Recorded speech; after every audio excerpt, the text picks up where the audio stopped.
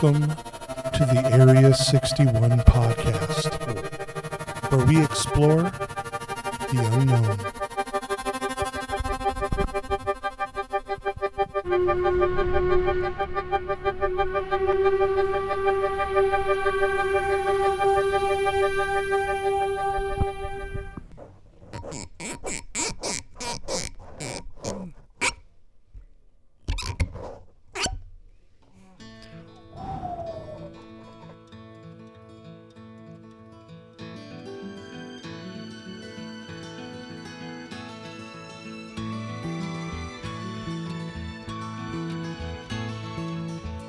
The lamp is burning low upon my tabletop. The snow is softly falling. The air is still. Hello, everybody, and welcome to another episode of the Area 61 podcast. I am your host, Brenton Berdahl, and I am joined today by my partners in crime up north. First off, we have Thor. Hello, Thor. Hey. Thor is currently working on corking a bottle of 10-year-old Talisker. We've had one other of the Talisker line. We've had the Talisker Storm. Athena came across this in her travels. She thought we might like it. We have a Talisker 10-year tonight. Next to Thor, we have, of course, Dr. B. Top of the evening to you. Top of the evening to you. We are here, coming to you from the mountaintop studio. Welcome, gentlemen. It's been too long. It has. Thanks for being here. Definitely.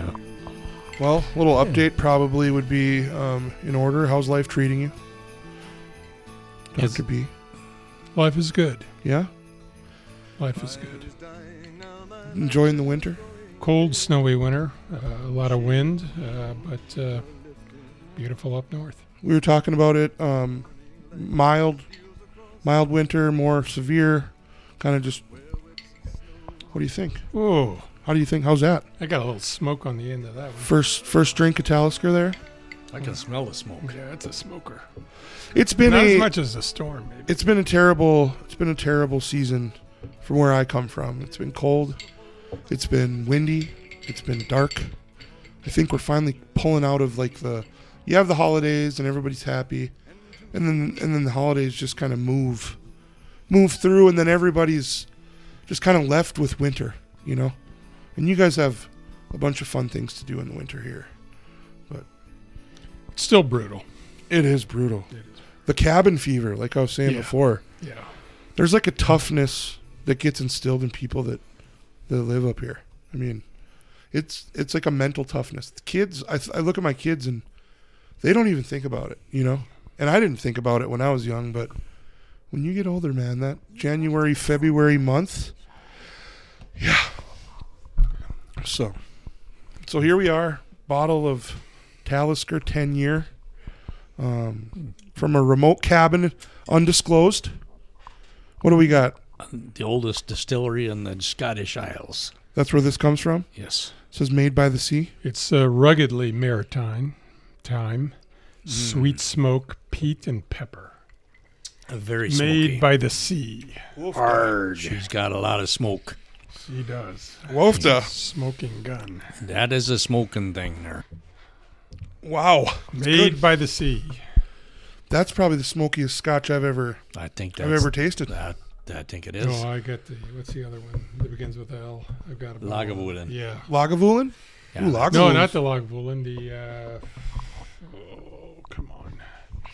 Go ahead. So a normal pastime for us up northerners is pretty much drinking your way through the January month. It's pretty much all you can do. So you come home, you go to work in the dark, most of us. We come home in the dark. I can't even pronounce that. Laugh-a-frog? I have to go to the YouTube pronunciation to get it. But that's a bottle of smoke. So I've been dealing with a lot of snow. I've been dealing with a lot of property upkeep, kids, getting places in the morning. Kind of can be it's a bit of a grind. So 'Tis the season. 'Tis the season. Thor might plead the fifth on that. You might plead the fifth on that? Yeah. Sure, for safety reasons. Yeah. Yeah. No, not me. We've been, Thor has been pushed to his limit. you've been pushed to your limit? The hammer has fallen. The hammer Thor's has nearly has slipped from Thor's hand this year. Well, and hit, Oh, no. And hit the toe. Yeah. the toe of who? Thor's Athena. toe. Oh, no. Oh, no. You don't want to drop the hammer on Athena's toe, believe me. I don't want to drop anything on Athena anywhere. No, we keep Athena happy around here. Mm-hmm. So we went for a little snowmobile ride a couple nights ago, and we stopped, and he said he shut the lights off on the sleds, and we were probably, 5-6 feet apart, and I couldn't see him. We can't see each other. I can testify to that. It was scary. So then I started thinking, you kind of take this place for granted a little bit, but just how vast it is and how terribly screwed you would be if you were stuck up on the hill there. Well, Thor can testify to that, too. You can testify to because that's why you showed me. You said this is where I had to walk, and I instantly thought there was not being from the woods or being in the woods a lot. I'm just a city slicker. So city slickers, when things get weird out in the woods, you instantly think there's 4 wolves just waiting for you. There was probably more than 4. Oh, see, that's the type of stuff that I'm talking about. And as we're riding through, the trails in the woods, I'm thinking just how close, it's our hobby to pretty much just dangerously put ourselves out there. You're kind of taunting it, It's you're taking this machine, you're relying on it. In the daytime, you're looking at the most beautiful things you can see, but at night, you're kind of just out there taunting Mother Nature. It's there's really no reason anyone should be out here. Yeah. We're not hunting for food. We're not gathering anything. We're not delivering things. We're not Unless you're Thor. Unless you're Thor. Yeah, you have a reason to be out there. Yeah, Thor. But I'm saying for fun, I just think it's interesting.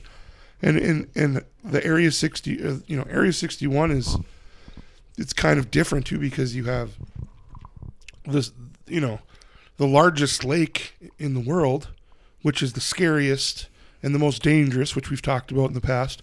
And then right across this road named Highway 61, you have, I guess, what would you call this? Would you call this a mountain? Well, it's Lutzen's Mountain. Lutzen, it's Lutzen Mountain. It is the Sawtooth Mountains. So it's a Sawtooth Mountain. So we'll call it the mountains. It is actually listed as a mountain range. It's the Sawtooth Mountains of Minnesota. So you have the scary kind of maritime, sea, almost danger-esque feel of the ships that sink, And we do have a snow line here. There's a vast difference from in 100 yards Right. going up the hill and how much snow you will receive. And everything changes when you go up that hill. So I stepped off the trail today on accident, and I was up to my waist in snow. You're not, I was thinking about that when we had stopped and the lights were off too. You're not navigating through a forest in that. What would you do? You would not be able to navigate waist-high snow when it was that dark. And I know the darkness probably had a lot to do with we were under kind of a tree-covered or a snow-covered tree canopy. So I know that played into it. But it just gives you a respect for the people that came before us that lived out in this and didn't have electricity, didn't have any of the safety features that we have that we take for granted. And people lived here then, And there was a lot more wildlife here then than there is now. Right. So, you were fighting with wildlife. You were fighting with Mother Nature. But, what a place that the danger, especially when when storm season comes through and you see the breakers on the lake. And then you head up the mountain and, you guys have a wolf nearby. And it's kind of just a nonchalant, oh, did you see the wolf? No, I didn't see the wolf. I'm sitting here what? I think he and Dr. B have had a few conversations in the last couple of weeks. We share a beer or two in the afternoons, and Wolfie's on his way. You sitting in your lawn chair out at the end of your driveway there, and you take a swig, and then you got the wolf bowl. You give him a little pour. He slurps a little bit up. Comes up, stop by. Willie the wolf.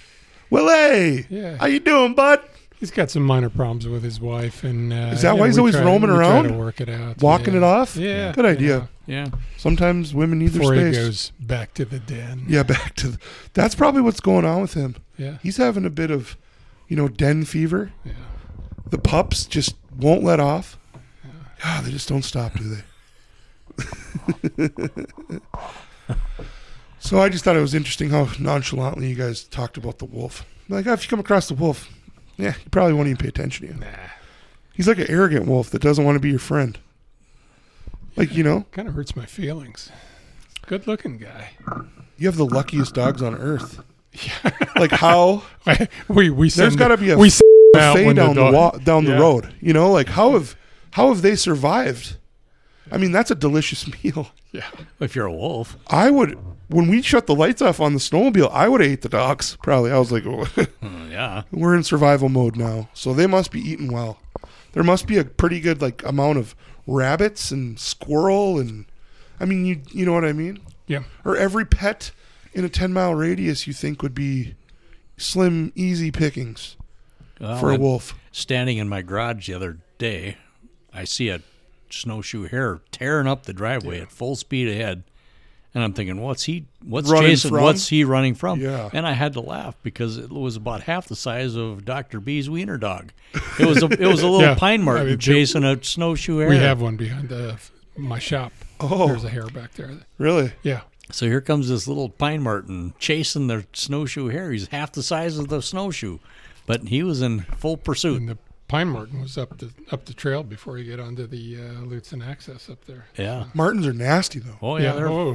They're they're like tough. that's There like you the, Ferocious. they kill with a vengeance. They pull the head off and suck the blood out of whatever they kill. Yeah.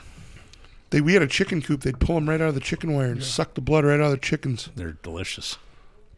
The chickens are? No, the pine martens. Oh, the pine martins are delicious. When I get stuck at night, I have to find something to eat. And On your walk back from the groomer. they go well on a wiener roasting stick, so you just pop one on there and roast away.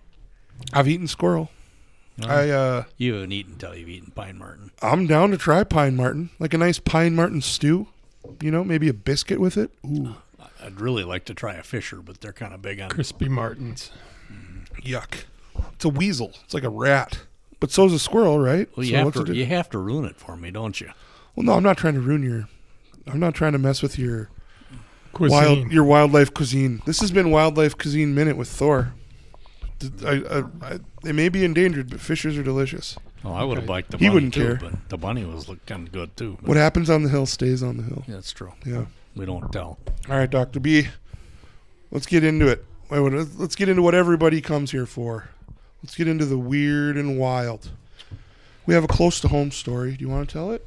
What about kind of like a personal account over Well- Christmas? We had a little bit of a weird thing happen right here in the studio. Well, as we've talked about before, we've always talked about this as being the gateway for between maybe the people that have passed or maybe the animals that have passed. And as a gateway, they come through here, and when they're here, they're alive and they can function. Well, we left for Christmas, and we have one of those Christmas counters where you take the beads and you count the beads for every day until the 25th of Christmas. And we hopped in the car and we headed for our Christmas getaway. And Athena gets in the car and goes, "Oh no, I didn't flip the beads." Well, our dog from the past absolutely loved that Christmas thing. Every day she would have to get up and watch you flip that bead, and it was an obsession. You couldn't get a day without doing that. Well, we get back from Christmas, and guess what? The 24th and the 25th were both flipped over on the deal, and I was like, explain that one to me. Creepy. Yeah. But you've had stuff happen with this dog before, right? Oh, yeah, there's a list. This wasn't just any dog. This dog was featured on the news, Oh, yeah. ESPN. Oh, yeah. World News. It wasn't just your normal dog. World News Tonight. You guys have had a handful of incidents having to do with the dog, right? Yeah, quite a few. And there's even been strange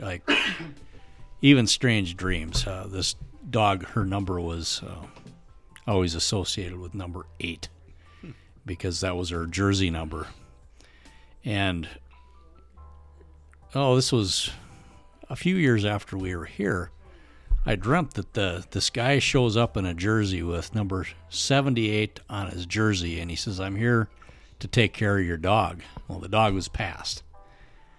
And as the guy walks away, I see on the back of his jersey, I see his name on the jersey.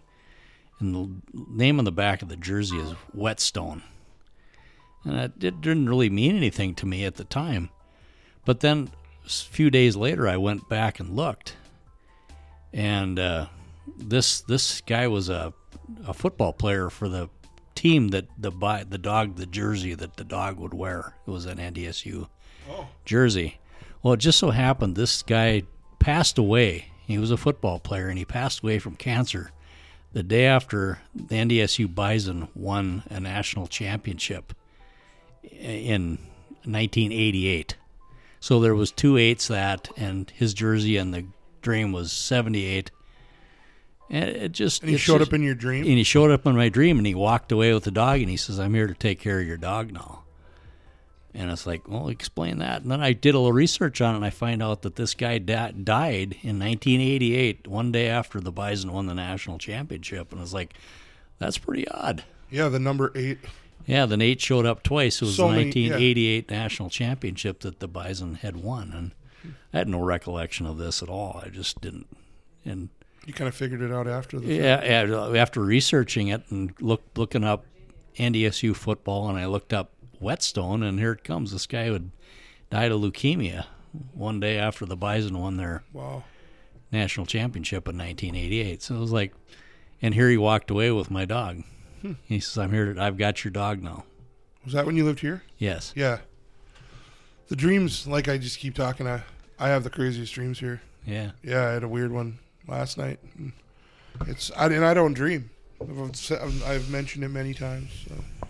I don't normally dream. I haven't dreamed for years. So when I come here and I dream, like it affects me for 15, 20 minutes after I wake up. They're very vivid. Yeah. I have to just kind of, this morning I sat up and I was just like, it's one of those dreams where you think, when you know it's real. Yeah. And then you wake up and you're like, oh, thank God.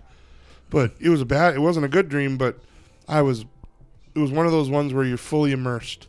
Like you're making decisions. Yeah. You know? And it's just, I don't know if it's the fresh air that I get while I'm here, probably. Yeah. So, my visor was broken on the snowmobile, so I got lots of fresh air.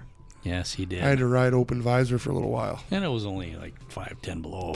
Yeah, we're only doing 30, 35. So. Hey. Yeah, there's no wind chill at 35 at 10 below. Not a bit. My face feels, I could pretty much, after the sauna that we went into a 200-degree sauna, 198 degrees, till you can't stand it, and then you go outside and you throw cold water on yourself. And it was awesome. It was one of the best experiences I've ever had. It was, something happens to you when the cold water hits you. I don't know if you ever take like a really cold shower on accident or you hit the thing, but it like affects you like instantly. It's almost like your body. Thermogenesis. Well, Dr. B. There is one good thing about that. They say that does raise your testosterone level. I feel manlier today. Yeah, you are much manlier. You look pretty steady today. I was just saying that. You shaved your beard off this morning, I'm pretty sure. It grew back. Yeah, it's all back. Yeah. All right. Well, what is that? Well, who cares? We get lots of creepy noises. I see. Is that what's going on over there? Yeah, it's the... Thank God. It's the fam dangler? I'll leave it. I thought there was the dog tail under the table. All right. Well, enough of the chit-chat. Let's get down to business. Dr. B, what do you got for us? So, about a month ago, my wife and I were fortunate enough to see Northern Lights about 2:30 in the morning. And I believe... What the hell were you doing up at 2:30 in the morning? Well, I tell you, I think thanks to Athena, I think that's where this came from, I got the Aurora app. Oh. So there is an Aurora app, and it will be set up according to where you live, geographic location, and then it will give you alerts when the conditions are favorable that you may see That's pretty the cool. Northern Lights. I didn't know about that. Yeah, in it's probability. I can't remember. Feel what free the, to download what the it. cutoff We just- is. You Yeah. bring all the good stuff. You brought the alien website last time. I checked that out regularly. Now we have, what is it, Aurora? The Yeah, Aurora it's app just Aurora. for Aurora Borealis. That's it. Right. So, in keeping of the spirit of that, I started reading a little bit about it because I was kind of interested in, what exactly is the cause of this, and not to get real heavy into heliophysics, astrophysics, and all that kind of stuff. That Yeah, let's not get real that heavy into that. determines that, but just a basic background on it. So, from what I can gather from this, all of the originating source of the energy is dealing with the sun and solar winds. And solar winds, by definition, is basically plasma. And plasma, if you look, not plasma, blood plasma, but plasma as one of the states of matter: solid, liquid, gas, and plasma. Plasma is recognized as an ionized gas. So it's basically these ionized particles that are thrown off from the sun, and the common name being solar winds. And the stream of particles consists of electrons and protons and alpha particles, all kinds of kinetic energy, and they go flying through space. Around major planets like Earth, Saturn, I think Jupiter, because those planets of what they're made of, they exert a gravitational field. So the larger planets and larger particles in space have certain amount of gravitational fields associated with them. And a magnetosphere. Yes, and that is the characteristic term that each of these planets have. So when This these is where everything you're explaining is this is where it's all taking place, is what you're saying. This is what causes it. Okay. Yeah. So This these is a reaction. Okay. these solar winds and these particles go flying across space, and when they come to Earth or a planet that has a gravitational field or a magnetosphere, which is the end product of a gravitational field, it deflects these. It's not like rain on a table. It goes around this planet and bends at the top of it and shoots out the back in a So certain it's like it's kind of magnetically handling it from one end of the planet, and then around its gravitational field, kind of just I could imagine like a ball hitting a planet and it kind of encompassing the whole planet, going to the other side and kind of shooting out the other side. Right. Like it's just kind of working its way. That's why you only see it in the northern and southern hemispheres, Right. is because of the So are we where seeing the poles it? are. Are and we that's seeing where the it when it's magnetic- hitting us, or when it's? So Sorry, go on. the key area of this, it's deflecting around the north and the south. Just like you would hold a ball underneath water, it wouldn't penetrate through the ball, it would go around the top of it or the bottom of it. That's a good analogy. So what you're having when these particles go by is they're interacting with the particles associated with Earth, and those specifically are oxygen and nitrogen. And when these charged particles run into those particles, they start interacting. And depending on what element it is, oxygen or nitrogen, what level it is in the atmospheres, can dictate what color it is. So you can have anything from red, pink, blue, white, Purple a lot. and the famous green. Yeah, Yeah. the green is the most prominent. And all of that varies with the layer and what element that these solar particles are blowing through. And So it's actually creating an explosion. I would With the say it's gas? No, it's more of a just, chemical reaction. it's Oh, okay. interactions, and you're talking Yeah. photons of energy. These things Yeah. are excited, Sure. It's kind of like and they're more like all ionized. Right. yeah, it's more like a photograph. I More it's like a rea- photo. Oh, when you're sure. developing a photo, I mean, you're developing. It's like the silver halides. Well, it's a reaction similar to what happens when you're developing an old photo. The metaphors are magical tonight, guys. you're right. A photograph. That's exactly what. I mean, that's what it's doing. Is Yeah. it's essentially It's a developing chemical reaction, Yeah. essentially. Yep. And whatever gas it's creating, or whatever it's coming in contact with, is Well, much like if you threw something, not like a fire, but if you threw certain elements into a fire, they would Yeah. burn a certain color. Well, I think it's like playing marbles. You're throwing a bunch of marbles into a two accumulation areas of marbles, and you're getting all these things that are, playing So bumper is the car with color- one another. Is the color the sun reflecting off of it, or the moon? No. or- No, No. Not at all. no. Yeah, So no. it's like charged, like it's putting off a Oh, glow. yeah. These are particles that Right. are reacting with our atmosphere. I mean, is what yeah. it is. It's all it is. Sure, sure. Just a reaction. Magnetic particles? You could, or is that what you? Well, we're Well, talking photons, electrons. Sure. These are charged, The mag- ionized right. particles. and these are the winds of space. Yep, These from what the sun. blow through space. Yeah, when you look at pictures of the sun and when they close and you see these things shooting up, and those are the solar storms. Sure. And right now we're in what they call a solar minimum. So there's actually less northern light activity now than there would be in times when we're not in a solar minimum. They talk about sunspots, and that's what the entire Farmer's Almanac bases their forecasts on, is sunspot activity. And Really? yeah, that's I what did not they're. know that. That's, I own a that's their- farmer's almanac. I didn't know that. That's what they base their entire philosophy of what your winters are going to be like and where they're going to be like, is based upon sunspot activity. And that's what all of our northern lights are based upon, is sunspot activity, because those when the sun is more active, there's you have more sunspots. Right. More And- solar activity. Yeah, and when we're less active, there's less solar activity, so less sunspots. Okay. It's just So you got your notification from Aurora. You stepped outside and you're like, what color were the ones that you? This was all white, kind of a very faint blue. Okay. But- And this was recently? Went on for 45 minutes, and really, Were they think- folding and dancing and doing what they do? it's some of it. It wasn't, it wasn't that vivid green, the classic Yeah. look.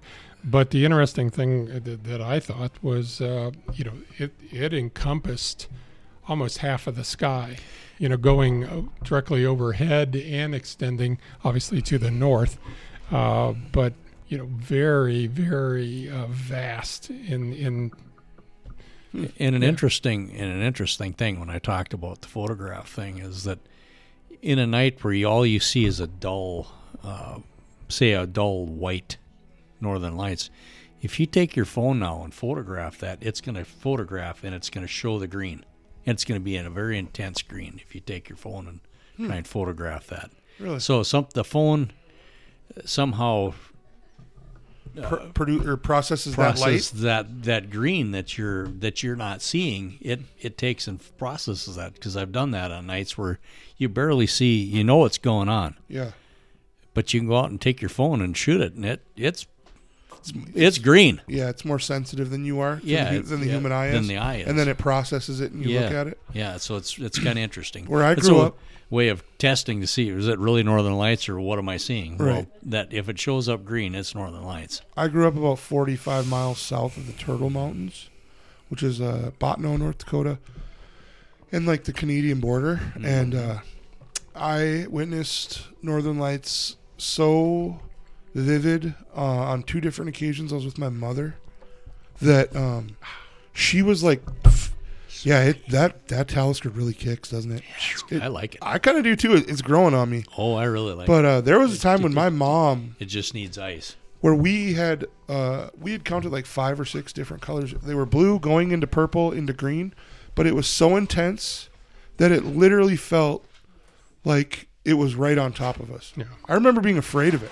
I was afraid of northern lights. You can imagine with Native Americans and people that have seen that for the first time, must be just absolutely shocking. I was just kind of going off of like we ignored them a lot. We didn't, now if I seen northern lights, I would stop and look at them. When I was younger, they were so frequent where I lived that we didn't even really pay attention to them anymore. Yeah. But there was one night I can remember vividly when they were literally like folding over each other through the sky, and it was like someone was flapping It was like they were folding to different colors. Oh yeah. It was like, it just didn't seem like regular northern lights. I'd never seen anything like it in my life. In years that you have Makes higher the hair stand up on my back. solar activity, you're going to have them a lot more frequent. A lot of people come up to this region and want to see northern lights, but they're not seeing them like they do because of the solar minimum we're in. Right. So I have a feeling you have more in store for us. So I have a feeling you're going to make this creepy somehow. Well, yeah. Well, turn a corner with it. And, I was kind of intrigued with the whole thing. And then I went back to the app and trying to, see exactly what that app offered. And it really is, pretty inclusive on all the information that someone who follows, Aurora Borealis would want to know. The things the app include is like the KP index, the viewing probability, the cloud coverage, the KP over the next hour, in hours to come, solar wind speed, solar density, and something called BZ and BT levels. So, not to go on it too extensively, I looked up what is the KP index. And that really is something that describes the disturbance in the Earth's magnetic field caused by these solar winds. And the indices on this are from 0 to 9. So usually you'll get an alarm about 3 or 4. It'll say the KP index is usually 3.4. hangs out below that 3 or 4. Normally, yeah. Normally? Yeah. Okay. And If you're not having lights, you're not 3 or 4 is where it's, like you're saying, it starts to... threshold. yeah, Yep. I'll get a ding, And then, it'll vary the ability to see it with cloud cover and, whatever the other factors could be. But the interesting part of this is these indexes are also an indication. NOAA, the National Oceanic and Atmospheric Administration, have even put their little spin to this. So instead of being 0 to 9, they have a scale, a G scale, a G 1 through 4, or really 1 through 5. And that is associated with these KP levels. So an interesting thing happens, or can happen, when you start throwing all these ionized particles at the Earth in terms of what it can and how it can interact with things like satellites in the sky, in space, radio waves, computers, cell phones, any type of motor or anything electrical that exists in our present culture. And,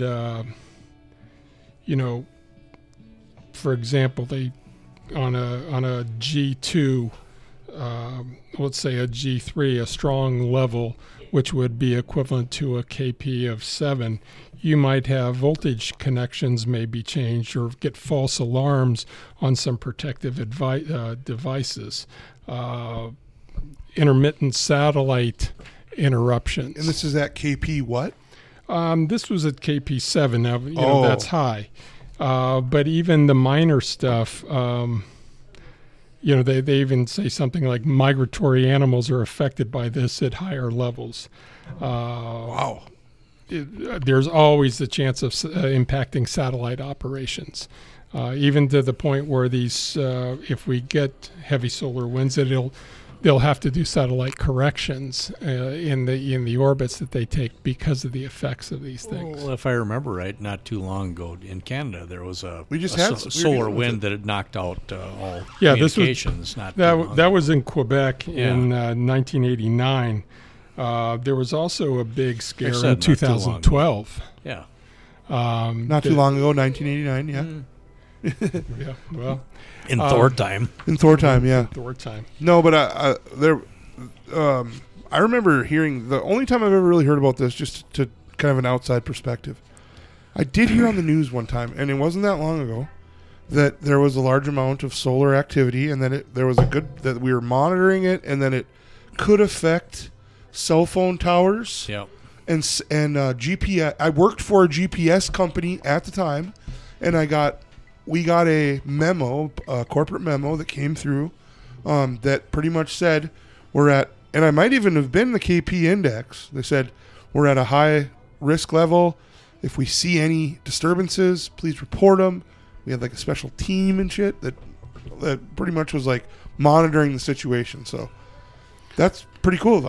I never really, So- in one ear out the other. I'm just a normal guy. Yeah. These are basically the concern with these things. Solar winds are always going on. It's a natural thing. Yeah. But the fluctuations in these are really kind of attributed to a broader category, which is the geomagnetic storm idea. And that in itself, they believe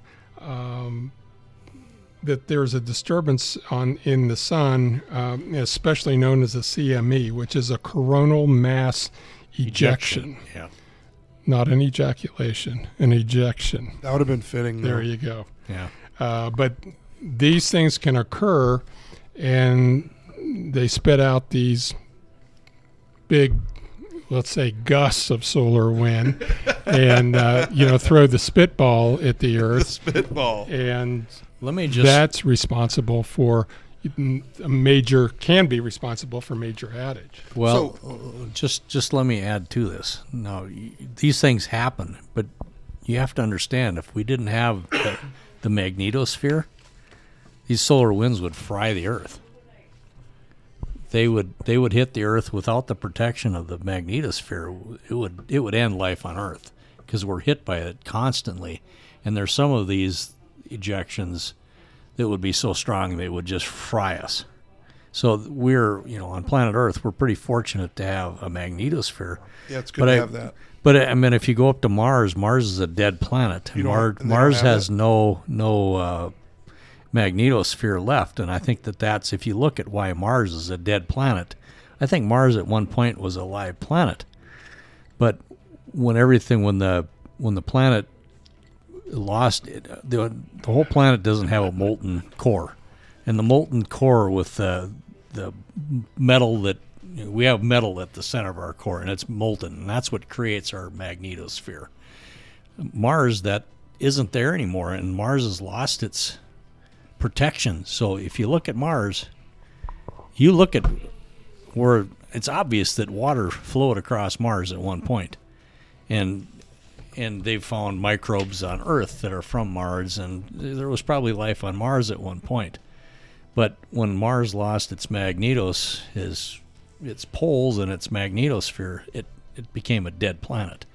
And eventually that will probably happen to planet Earth too, but it's probably a long way down the road. But that's just a side to know how important that these beautiful northern lights without a magnetosphere Could be deadly. this planet's done. So you're pretty much seeing the magnetosphere protect.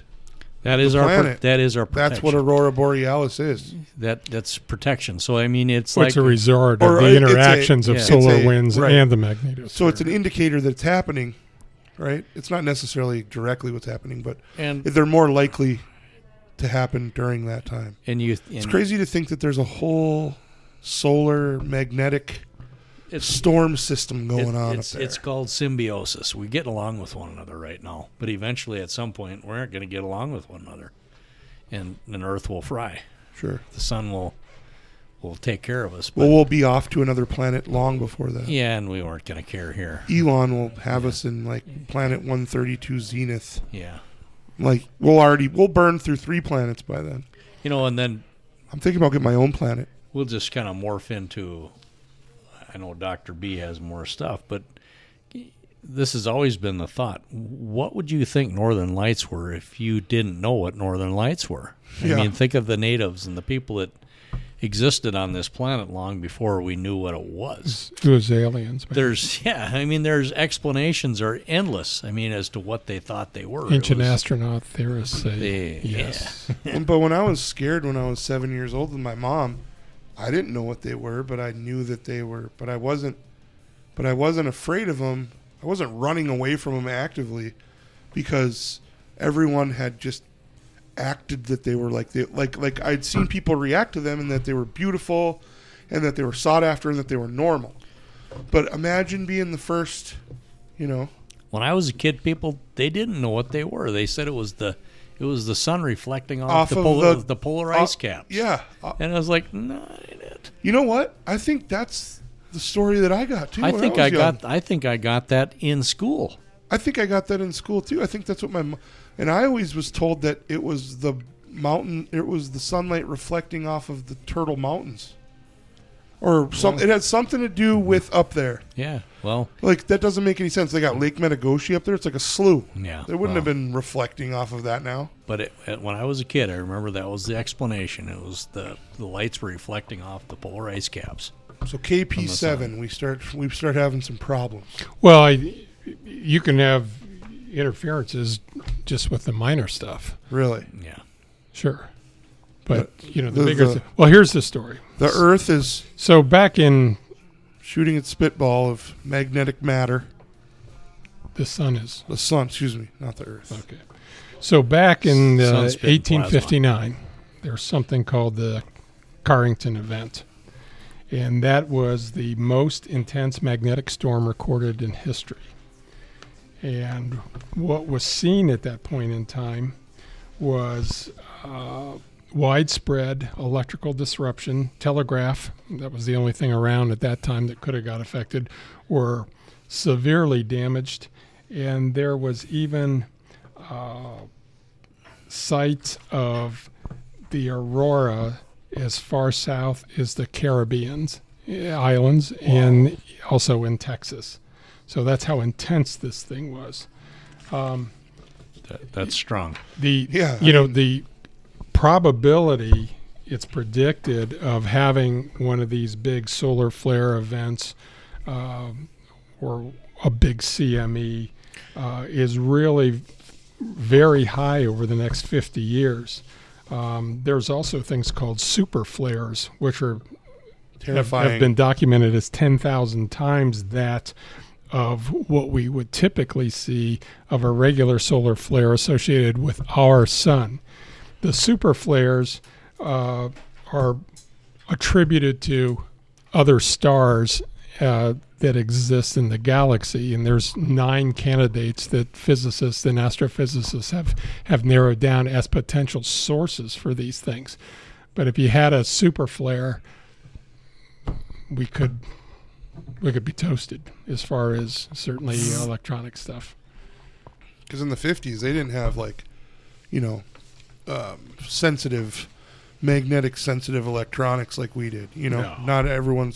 No one was carrying around. Your radio wouldn't work, and your TV and It would go things like that. for a while, but it would probably come back. So, anyways, What do we got here? That's the article about Mike Whetstone. Oh, creepy. It is creepy.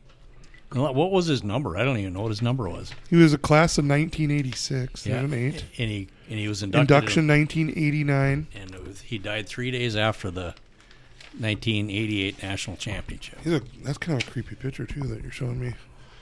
So is this something that we should be afraid of? I mean, you're talking next 50 years, it would pretty much knock everything out. Like, I definitely probably wouldn't be able to watch the hockey game. I think there are there was some talk, especially after 2012. There are things that can be placed in there, like you'd put on a computer that would, what do you call it? That if you have a power surge. Oh, surge protector. Yeah, basically a surge protector. Can we get a surge protector for all of Earth? Well, I don't know. I think it's more designed for networks. On that level, a surge protector on a computer would probably, a standard surge protector would probably keep it, save it from being fried.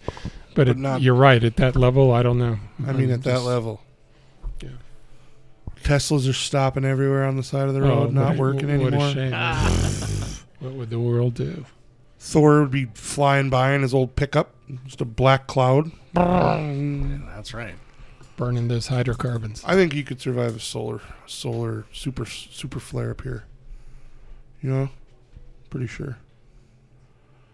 Yeah. You'd be safe. So should I be afraid every time I see the northern lights that possibly something worse that could be happening? Does it usually happen as a result of something or before? Do we see it as like a preliminary kind of like, okay, it's happening now, we're seeing it, or is It's already happened. It's already happened. Yeah. So it's a byproduct of What's it happening? of a solar flare. But the prediction, these KP values, people How are they that measuring monitor this?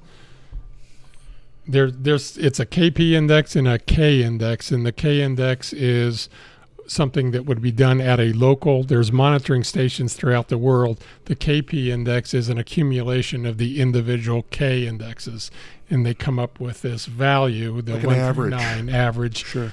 And there's even talk that They're essentially isn't even a predictability of it. They're trying. Okay. They're trying to read the photons that are coming towards the Earth and the Are concentration. they doing that with like a telescope?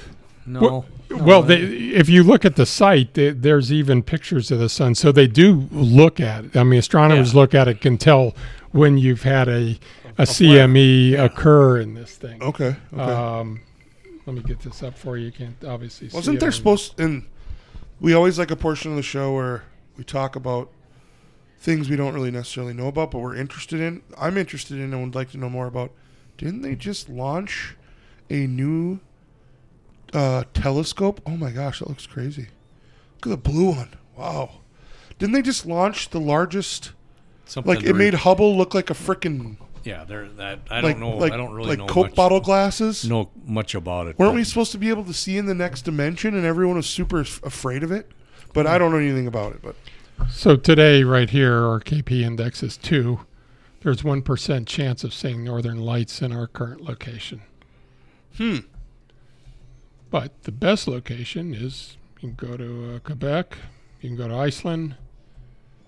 well, I just feel like Iceland has them every night. Yeah, I think. Just Norway, 'cause it's so Sweden, north. Finland. 12%. Well, even the Inuits in Alaska, they used to think of that was the gods playing catch with walrus skulls. Exploring strange new worlds, understanding the origins of the universe, searching for life in the galaxy.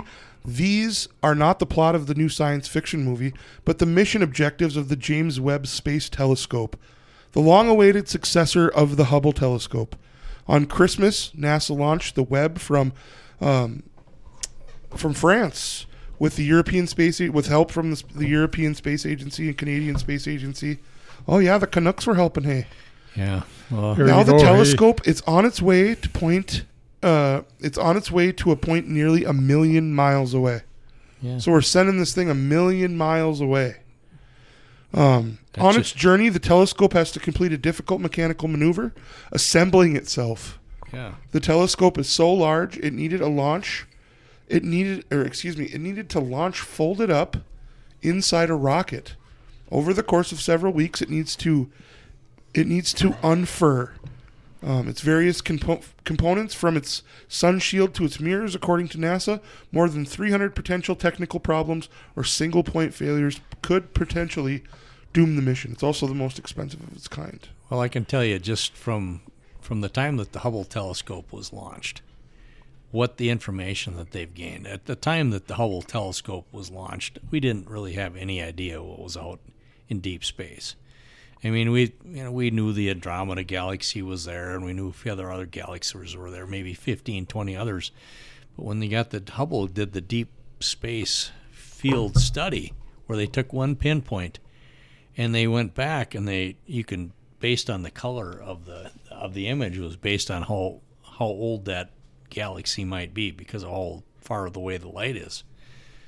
Well, in that study, when they started figuring out that, they figured out that there's probably 1 billion galaxies out there just like our own. Not at one point they said 100 million. That sounded like a lot.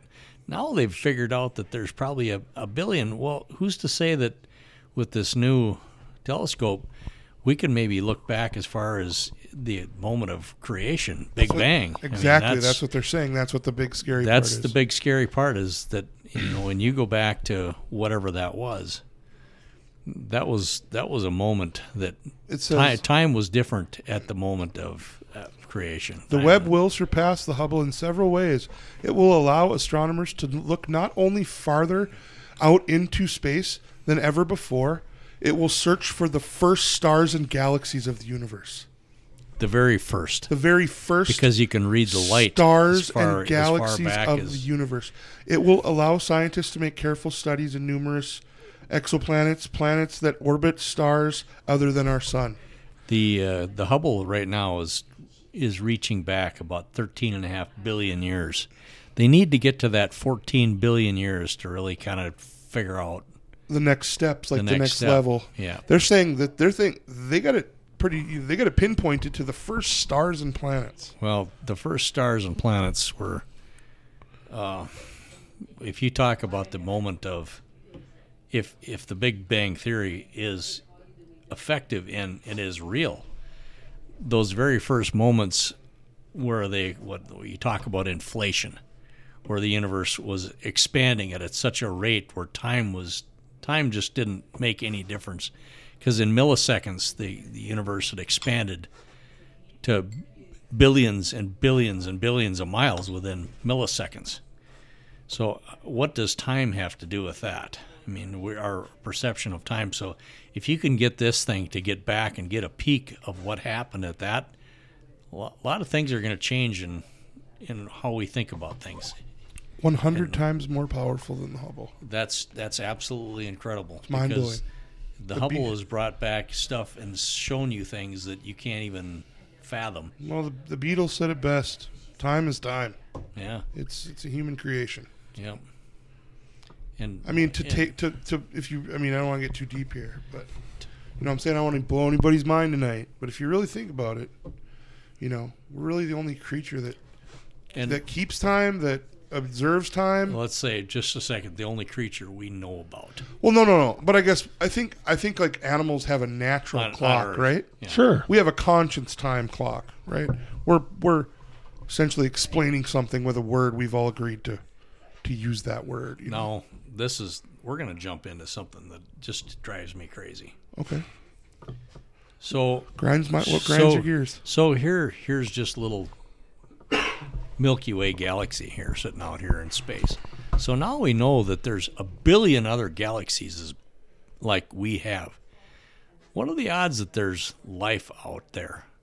I think it's just absolutely ludicrous to believe that there's not. There's some guy, and I can look that up next time, that has really done a probability study on this. Like the mathematics? It's just examining things like distance from the sun, whatever their sun would be in that galaxy, and then trying to equate that into presence of water, atmospheres, and all the things that we think that would traditionally support the life that we know. In the number, again, there's a comprehension with infinity, but it's not as probable as most people think, according to this guy. And he makes a very logical argument on solar systems and galaxies and whatever that support life or could support life. So, but, the foundation of life that sprung up on Earth. When Earth was formed, it was formed like 14 billion years ago, and it was a boiling, cauldron of, just boiling rock at one point. But out of that, the materials that would create life came out of that.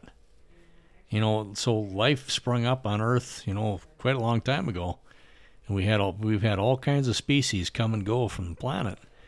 But again, it wasn't the Earth that sprung the light; it was our solar system that permitted that to occur. Exploding star? Which means you're talking about distance from sun. You're talking about ideal atmospheric, and if you take this, we don't even know about our own galaxy. We have no idea how many planets could support life. They're finding out more and more of this. I thought that they came out and said that they found one. Another it's too one. far away. There's multiple planets we think that can, right? Yeah, but we found them. There's supposed to be something beyond Pluto in there. Or something. Like it's P13 or whatever they named it, or whatever the hell it is. I think it's the Vega star in that area. They think, but we're not talking about our galaxy. We're talking about a billion other galaxies, not talking about solar system. We're talking about galaxies. That's why this whole comprehension of this of This these is- guys.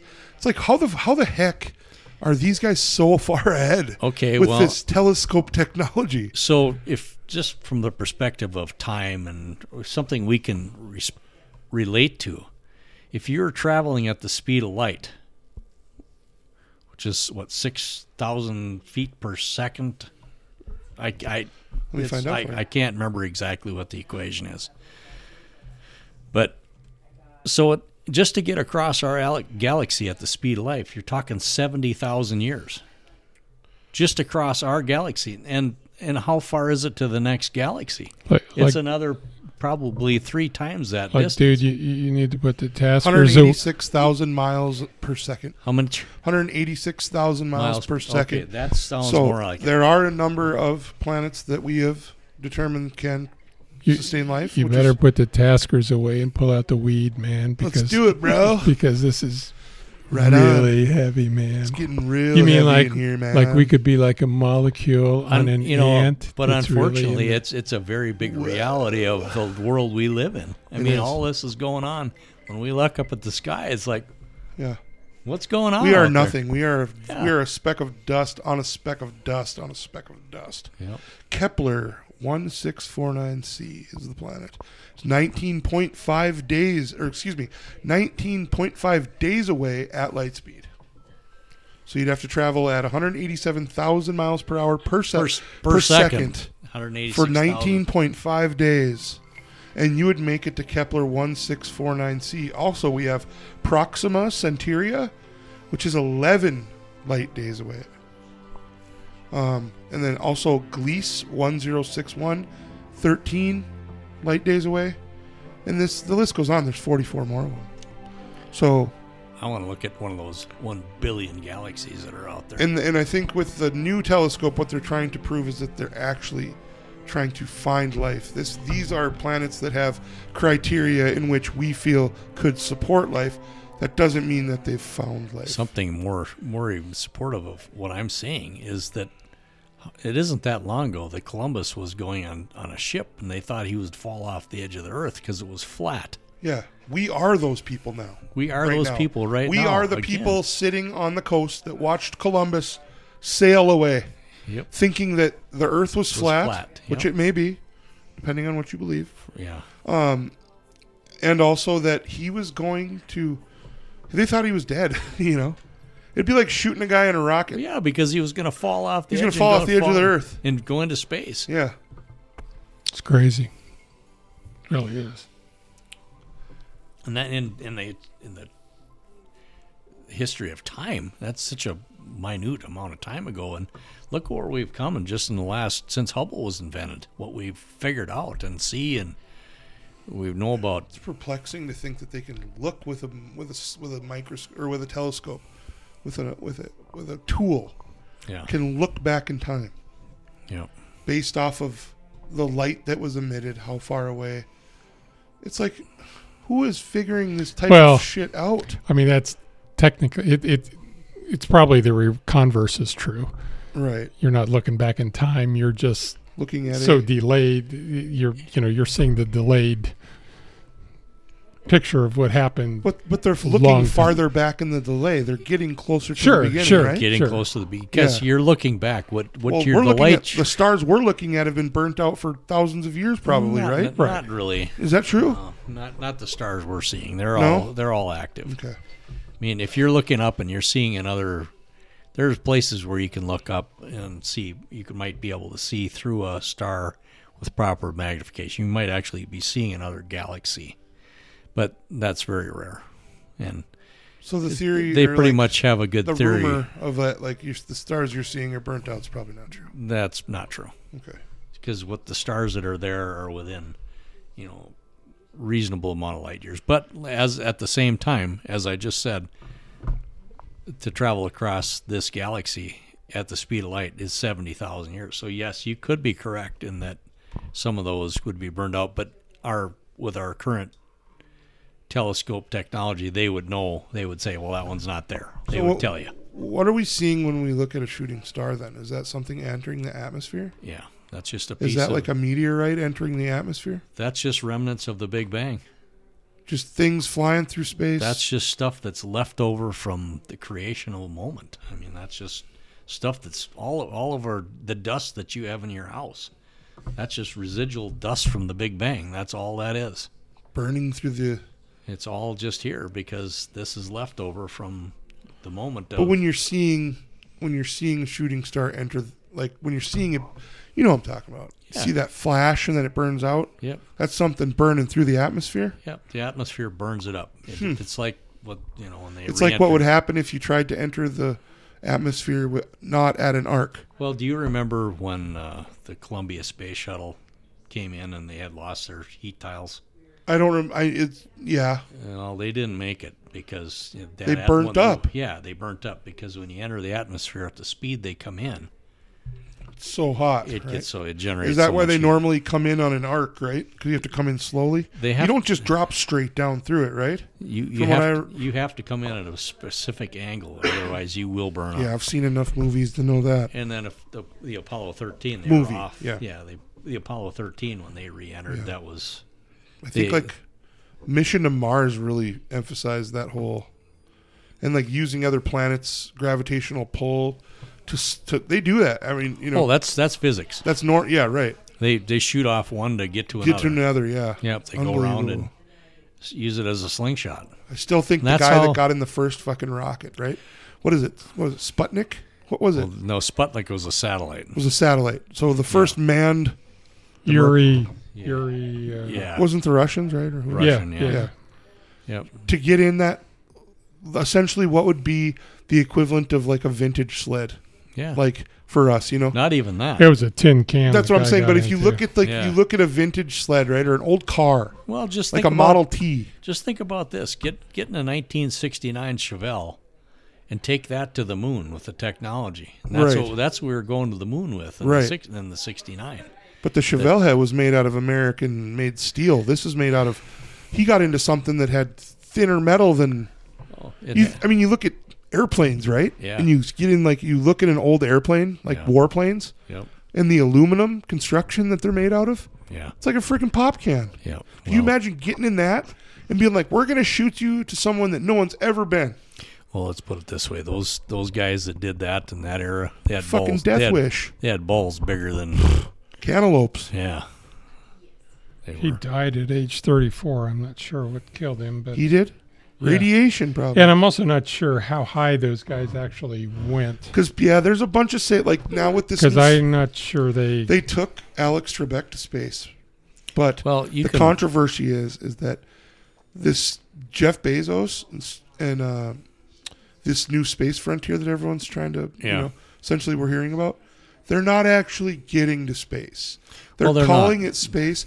There's like 25 levels, right? Yeah, there's 25 layers. Yeah, you can get 25 miles up, and then at 25 miles you start getting darkness, Right. and that's about. They're probably going above that by a little bit, but there's a big difference between doing that. But what's considered And space? orbiting. And And orbiting, yeah. yeah. Yeah, you have to be at the speed of 17,000 between 17,000 and 20,000 miles per hour to break free of the Earth's atmosphere.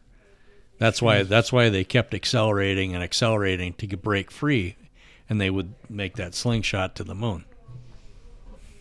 But I don't know if we're getting off, but No, I mean, this is it's our show. We can do whatever we want to. this is all reality of our world, and what this new telescope is going to bring to us in the next 20 years.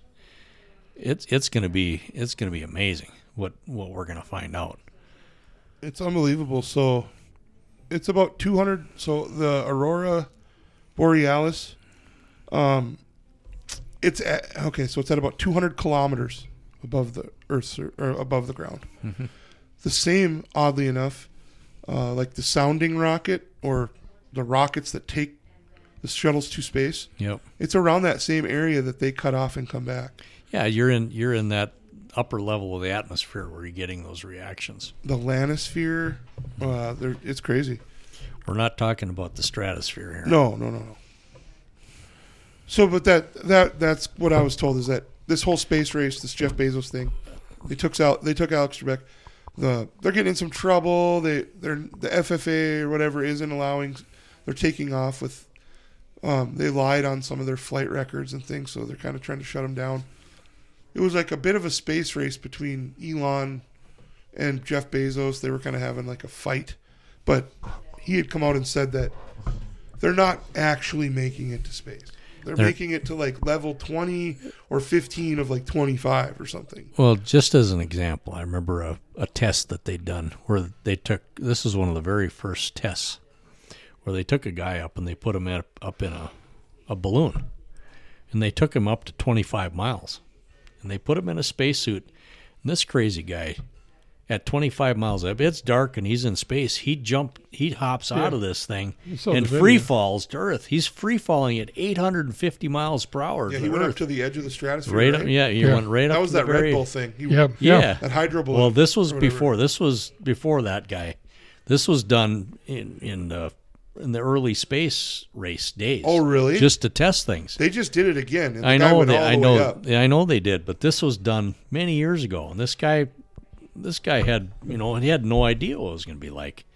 Just got in a hot air balloon. And Got went in. up there? It was a balloon. It was a weather balloon type thing, and Yeah. they took him up as high as that thing would go until it wouldn't go any farther. Yeah. And he jumped out. And he hops out, and he's free falling at 850 miles per hour.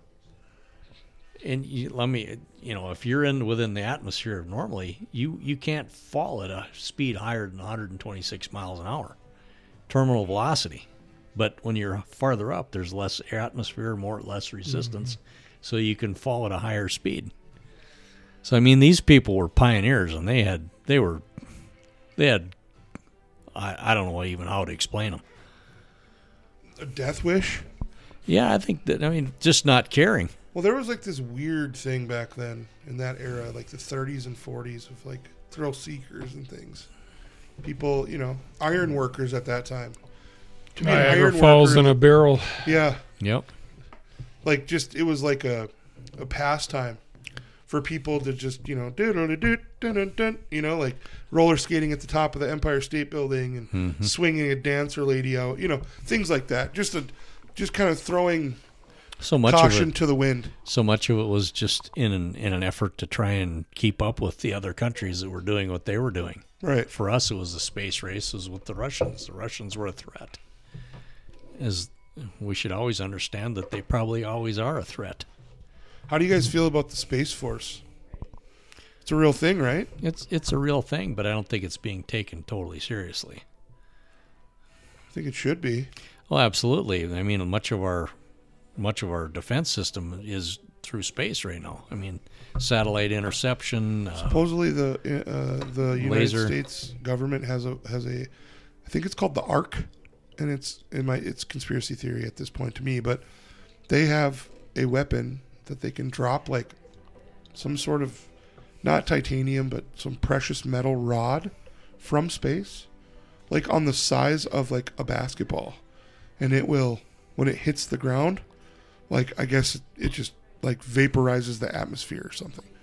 Like it burns so hot. Oh, okay. You know what I'm saying? That it supposedly they have like, it's called like the Ark of the Heavens. That's like a mini Big Bang is what you're talking. Oh, it's just a badass weapon that drops from the sky. Could you imagine?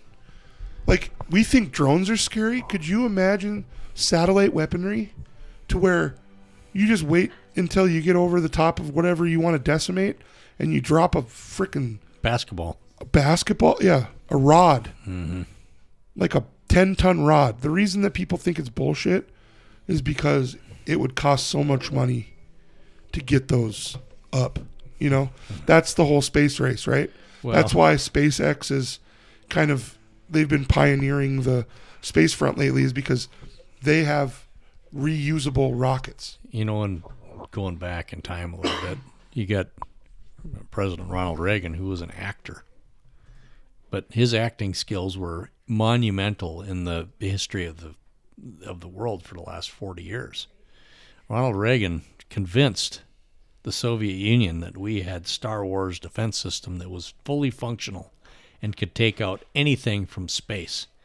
He had the Soviet Union so in disarray in the selling of this system that we didn't have. What a flex. And he had them convinced. It crushed the Soviet Union as we know it with that little good acting job that There's Ronald nothing did. to fear but fear itself, huh? That's right. Good job, And- Reagan. I mean, he did. I mean, he just nailed it. Wow. I mean, he destroyed the Soviet Union as we know it by selling. fake space I mean, missiles. he got the same designers from Star Wars movies to go in and show it what we had to create this Star Wars defense system, so we could knock out any missile, anything else. So the Russians were sticking money into things, and it bankrupted them, trying to keep up with us for things that we didn't have.